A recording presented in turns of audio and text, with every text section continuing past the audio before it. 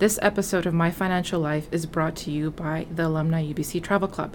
Learn about the unique travel experiences available to UBC alumni at alumni.ubc.ca/travel.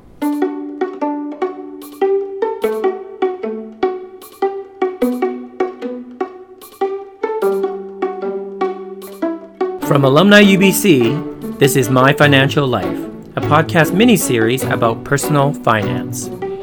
On this episode of My Financial Life, host Kirk Lapointe, the editor-in-chief of Business in Vancouver and adjunct professor at the UBC School of Journalism, speaks to Amanda Butler from Alumni UBC's travel partner, Worldwide Quest.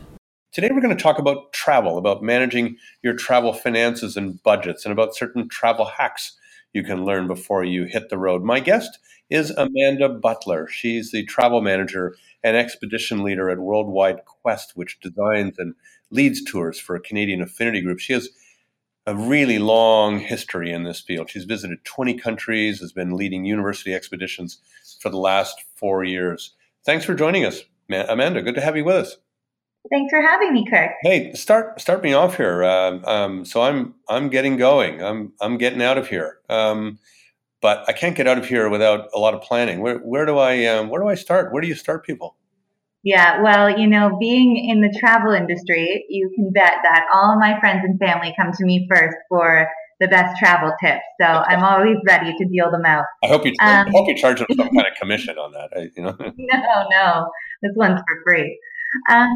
So you know what? We're going to get right down to the basics. Before you even buy your airline ticket or book that holiday, the planning stage, I always say it's best to give it a year out from when you're wanting to travel. And there's a number of reasons for that.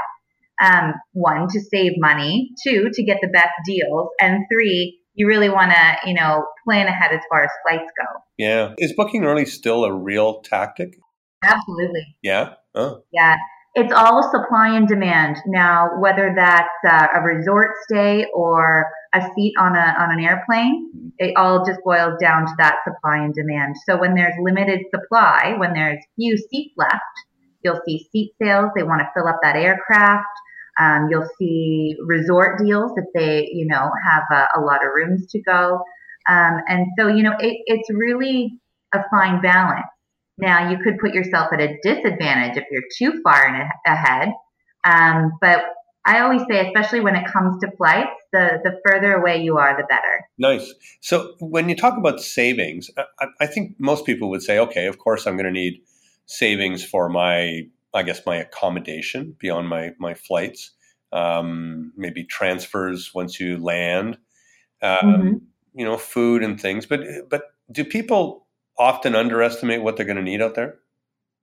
You really do, yeah. And there's a number of ways to travel now. You can do, all-inclusive resorts, which kind of takes care a lot of most of the budgeting. But there's always things that pop up, added tours, meals out, souvenirs, you name it. I think that we always kind of go into a trip with a number in mind, but very few of us are able to, once you're in that heat of the moment and you're having fun and your inhibitions are down, you're more liable to spend money where, you're not really thinking about it as much. So I think it's better to all-inclusive is not always all-inclusive either, is it? No. And that goes for a lot of things, not just strictly talking hotels here. Now we're seeing a rise of a lot of these budget airlines that have amazing flight deals, amazing fares, but then, you get into it and you buy this great round trip flight for $600, but then seat selection, let's say another $100 on top of that. Baggage, now most airlines are charging for even your first piece of check luggage, which can cost you up to $40 per leg of your trip. So really there are some costs associated that when something says it's all included, it's not usually the case. If it sounds too good to be true, it probably is. Do people sometimes take out a particular credit card in advance in order to essentially qualify for points and a bad check and those kinds of things? Yes, I would definitely recommend that. Using the right credit card will go a long way for a number of reasons, and some of them you just mentioned. Travel insurance is another one. Yeah. So some credit cards include, let's say, $1,500 of travel insurance on them automatically. You have to look at, foreign transaction fees if you're using the credit card abroad. And there's so many credit cards out there now that come with bonuses for hotels or even flight rewards and points, loyalty points. Yeah. So I think that, doing your research ahead of time and knowing which cards will serve you the best way, depending on your destination, it does make a difference. Absolutely. So our Canadian dollar fluctuates a fair Yeah. number of cents per year against other currencies.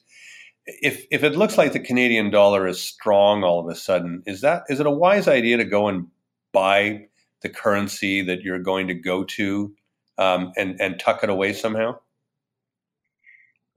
I always advise against that, and I'll tell you why. No matter what, whenever you're exchanging currency, you're losing money. So, unless the dollar is at an extreme high against the currency that you're where you're going, let's just use the United States as an example. Now, that's not going to fluctuate, I would anticipate, much in a year's time. So it's really, you're playing a game there. And so if you wanted to, if you took out too much and you wanted to change it back into Canadian, then you're going to be taking a loss again. So really, I don't think that you need to plan that extensively as far as the money goes. The credit card will go a long way. And quite often too, I just recommend that our travelers just take a credit card with them to withdraw, from ATMs while they're there. If they want to, there's a lot of countries where you can't get the currency ahead of time.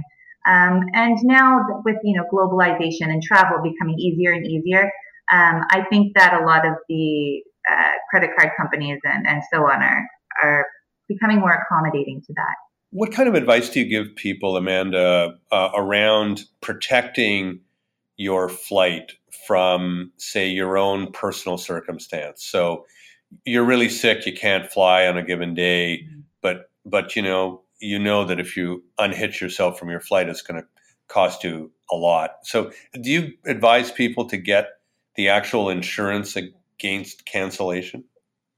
Yeah, I do. I'm a huge advocate for travel insurance, and it doesn't have to be the insurance that's offered with the flights that you purchase. I know whenever you book flights now or a hotel, it'll automatically, most of them will offer you insurance, but you can look into, there's so many great Canadian insurance companies out there that can issue you policies just based on your travel dates that will cover not only your flights, but, emergency evacuation should you need it. Everything from trip interruption to lost luggage. And, you don't need it until you need it. And I'll tell you a quick story here. I recently took my mom to Vegas for a milestone birthday. And being in the travel industry here, I have really good insurance. So I went ahead and issued insurance for my mom. And it was the first time I've ever had to use it. She actually left her passport on the plane and forgot it on the airplane when we got off in Vegas. And we came to learn that if you do that, it immediately becomes, it gets sent back to the embassy, the Canadian embassy. So because I had travel insurance, it not only covered her travel costs to get a new emergency passport, but it covered the hotels that she would need to stay in because she was delayed in getting home, covered her new flight, etc. So, without that, it could have been a very messy, chaotic, and expensive holiday. So travel insurance, though it seems like an expensive, maybe inconvenience at the time, it's always a good idea to have it. Can you at least credit your mother with raising you properly to know that you need insurance in the right circumstance? Yes, she's learned a valuable lesson, that's for sure. So you get now up toward your travel, and you've got to figure out things like your accommodation and whatever you're going to do in terms of activities when you're traveling. Again, it's such a different world out there. We all know about Airbnb. We all know about other homestays and home exchanges and hostels and a bunch of things. What kind of traveler goes to what kind of place? It's hard to really generalize. I think that, younger people, will say 20 to 40, are a little bit more ambitious in their accommodation, or adventurous, I should say. Whereas people that have done a lot of travel and maybe are a little bit older, they just want the convenience and the luxury of knowing they have somewhere comfortable and don't want to necessarily do a whole lot of research. So I would say, if your main concern is comfort, cleanliness, you want something consistent, then go with a hotel chain, a Sheraton, a Marriott, something like that. And you won't be let down, because, it's always going to be up to a certain standard. But if you're a little bit more adventurous, I really do find that Airbnb and even hostels, which aren't as scary as they sound — those movies really did a number on the hostel industry — but they can be fantastic. I mean, sometimes you can get a private room at a hostel, which is nicer than a hotel. It's quirky. All of them are very centrally located in cities, of course, for backpackers. And I would even recommend my parents staying in certain hostels. So there are a number of different resources out there. So you say, you would recommend this, you would recommend that. How important are online recommendations when you're selecting your accommodation? How much value do you put in them? TripAdvisor is a great resource for the recommendation. It's you can easily see the credibility of the person who's left a comment, and it's a good way to see what you're getting yourself into. So I think that if there's somewhere that has piqued your interest, always type it into TripAdvisor, pull it up, look at not only the reviews, but look at the photos that were taken by guests that have stayed there, because all the resorts and hotels and everything, they will have their own photos that are beautiful. But look at what the guests are taking pictures of and what they're pointing out. And that's a really good place to start. If someone's had a bad experience, though, at a place, like one person out of, 20 of these, do you as a travel advisor in this case tell people, look, that's just one grumpy person? Yeah. I wouldn't make much of it? That's exactly it. And, being in the industry, always with small groups, you'll have a group go on a trip, and let's say 10 come back, and out of those 10, 2 didn't like it, but the rest of the 8 others did. That's a successful trip. And, because everything is subject to interpretation, and different people have their own expectations. But I would say if 20 people are raving about how amazing it is, and one person saying, "Oh, I didn't like it, the food was terrible," then, you really got to question. Yeah. Maybe that person wasn't. Well, okay. So health is always a concern when we're traveling, and because it takes a lot out of you.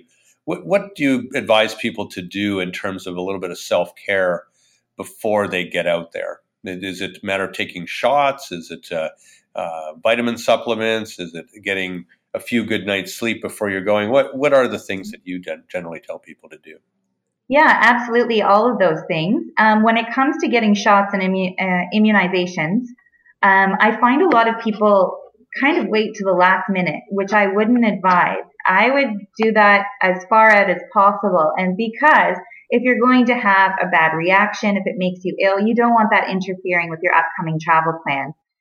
So once you do have a destination in mind, go to your family doctor. You don't always have to go to a travel health clinic right away. Go to your family doctor and ask them. Let them know that you're going to be traveling, the area of the world that you're going, and they'll tell you, well, I think you should go to a travel clinic. Usually, with most places, especially in the westernized world, the vaccines that we have, our shots, will suffice.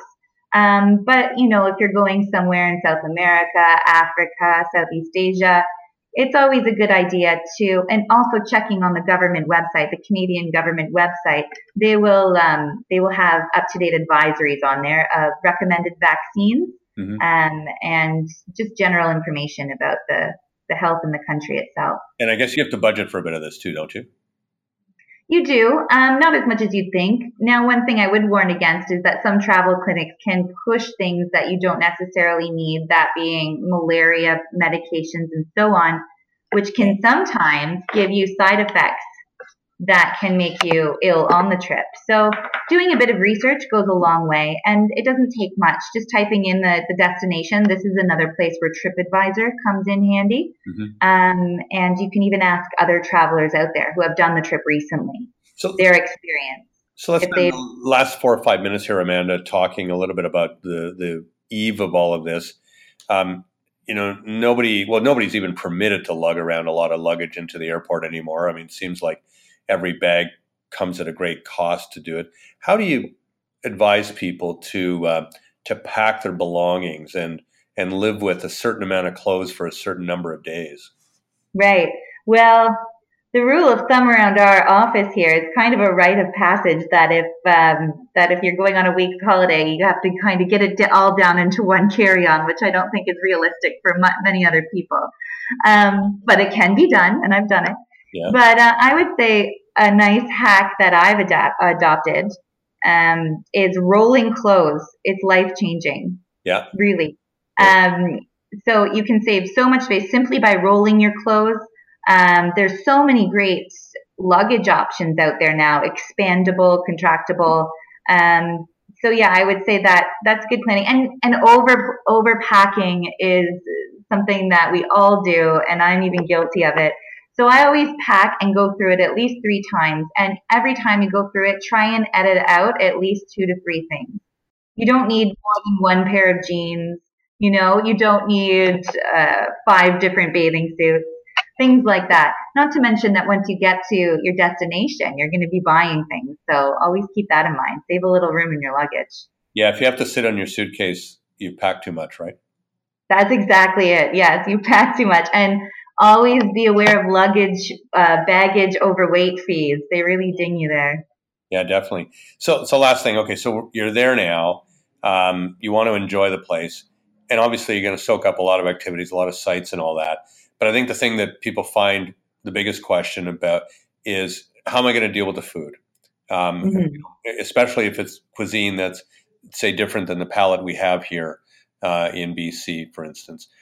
What do you do in order to have the best food experience, do you think, when you're there? Well, I'll share a little bit about my colleague, Carrie, who has been in the travel industry twice as long as I have and doesn't like anything except meat and potatoes and fish and chips. And she spent a month in India. Oh. And she got on fine. And there's many ways around that. Now, there's some of us out there that are more adventurous with our taste buds than others. For those who aren't, like Carrie, these are the types of people that I would recommend stay in the regular recognizable hotel chains, which will come with Western food that you're familiar with. It's possible to go a month in India without eating any India food if you go about it the right way. Now, for those of us who are more adventurous in our, adventurous in our tasting of different cuisines, I would say, first of all, just to make sure that where you're eating is clean. So don't just go out on the streets of Vietnam and start buying street food, A good indicator is to wherever you see other travelers eating, that's a good place to stop.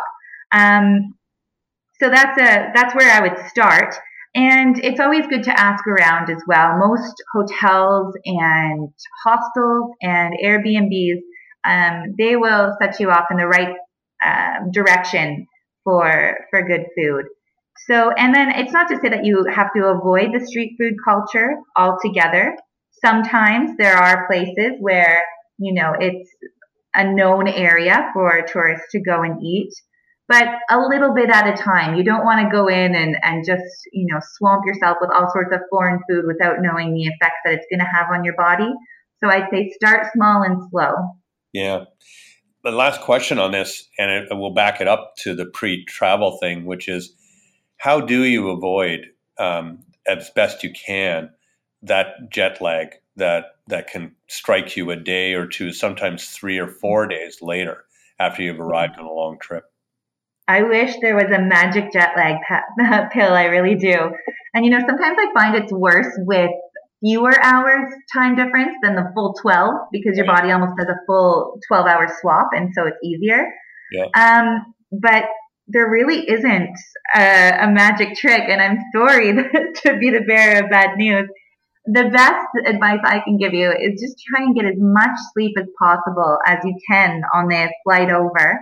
And, if you're doing a red eye and you're arriving there to your destination in the morning, do your best to stay awake the full day until a reasonable bedtime hour, rather than taking small naps here and there, because that's just going to prolong the process. Yeah. And eating healthy.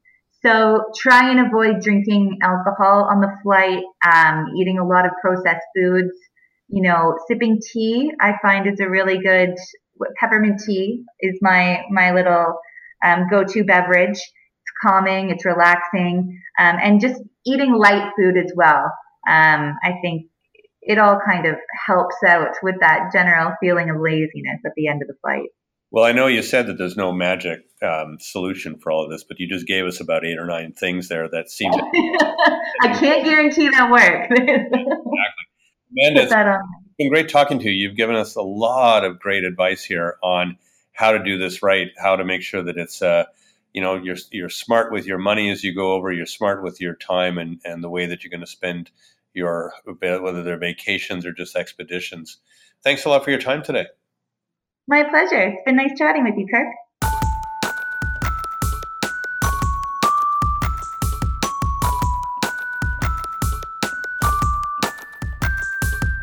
My Financial Life is a production of Alumni UBC. Thank you to our host, Kirk Lapointe, Editor-in-Chief of Business in Vancouver and Adjunct Professor at UBC School of Journalism, and our guest, Amanda Butler of Alumni UBC's travel partner, Worldwide Quest, for participating in this episode. On the next episode of My Financial Life, Kirk will speak to Terry Tan, a BMO branch manager, about the topic of personal credit. You can listen to the next episode of My Financial Life right now.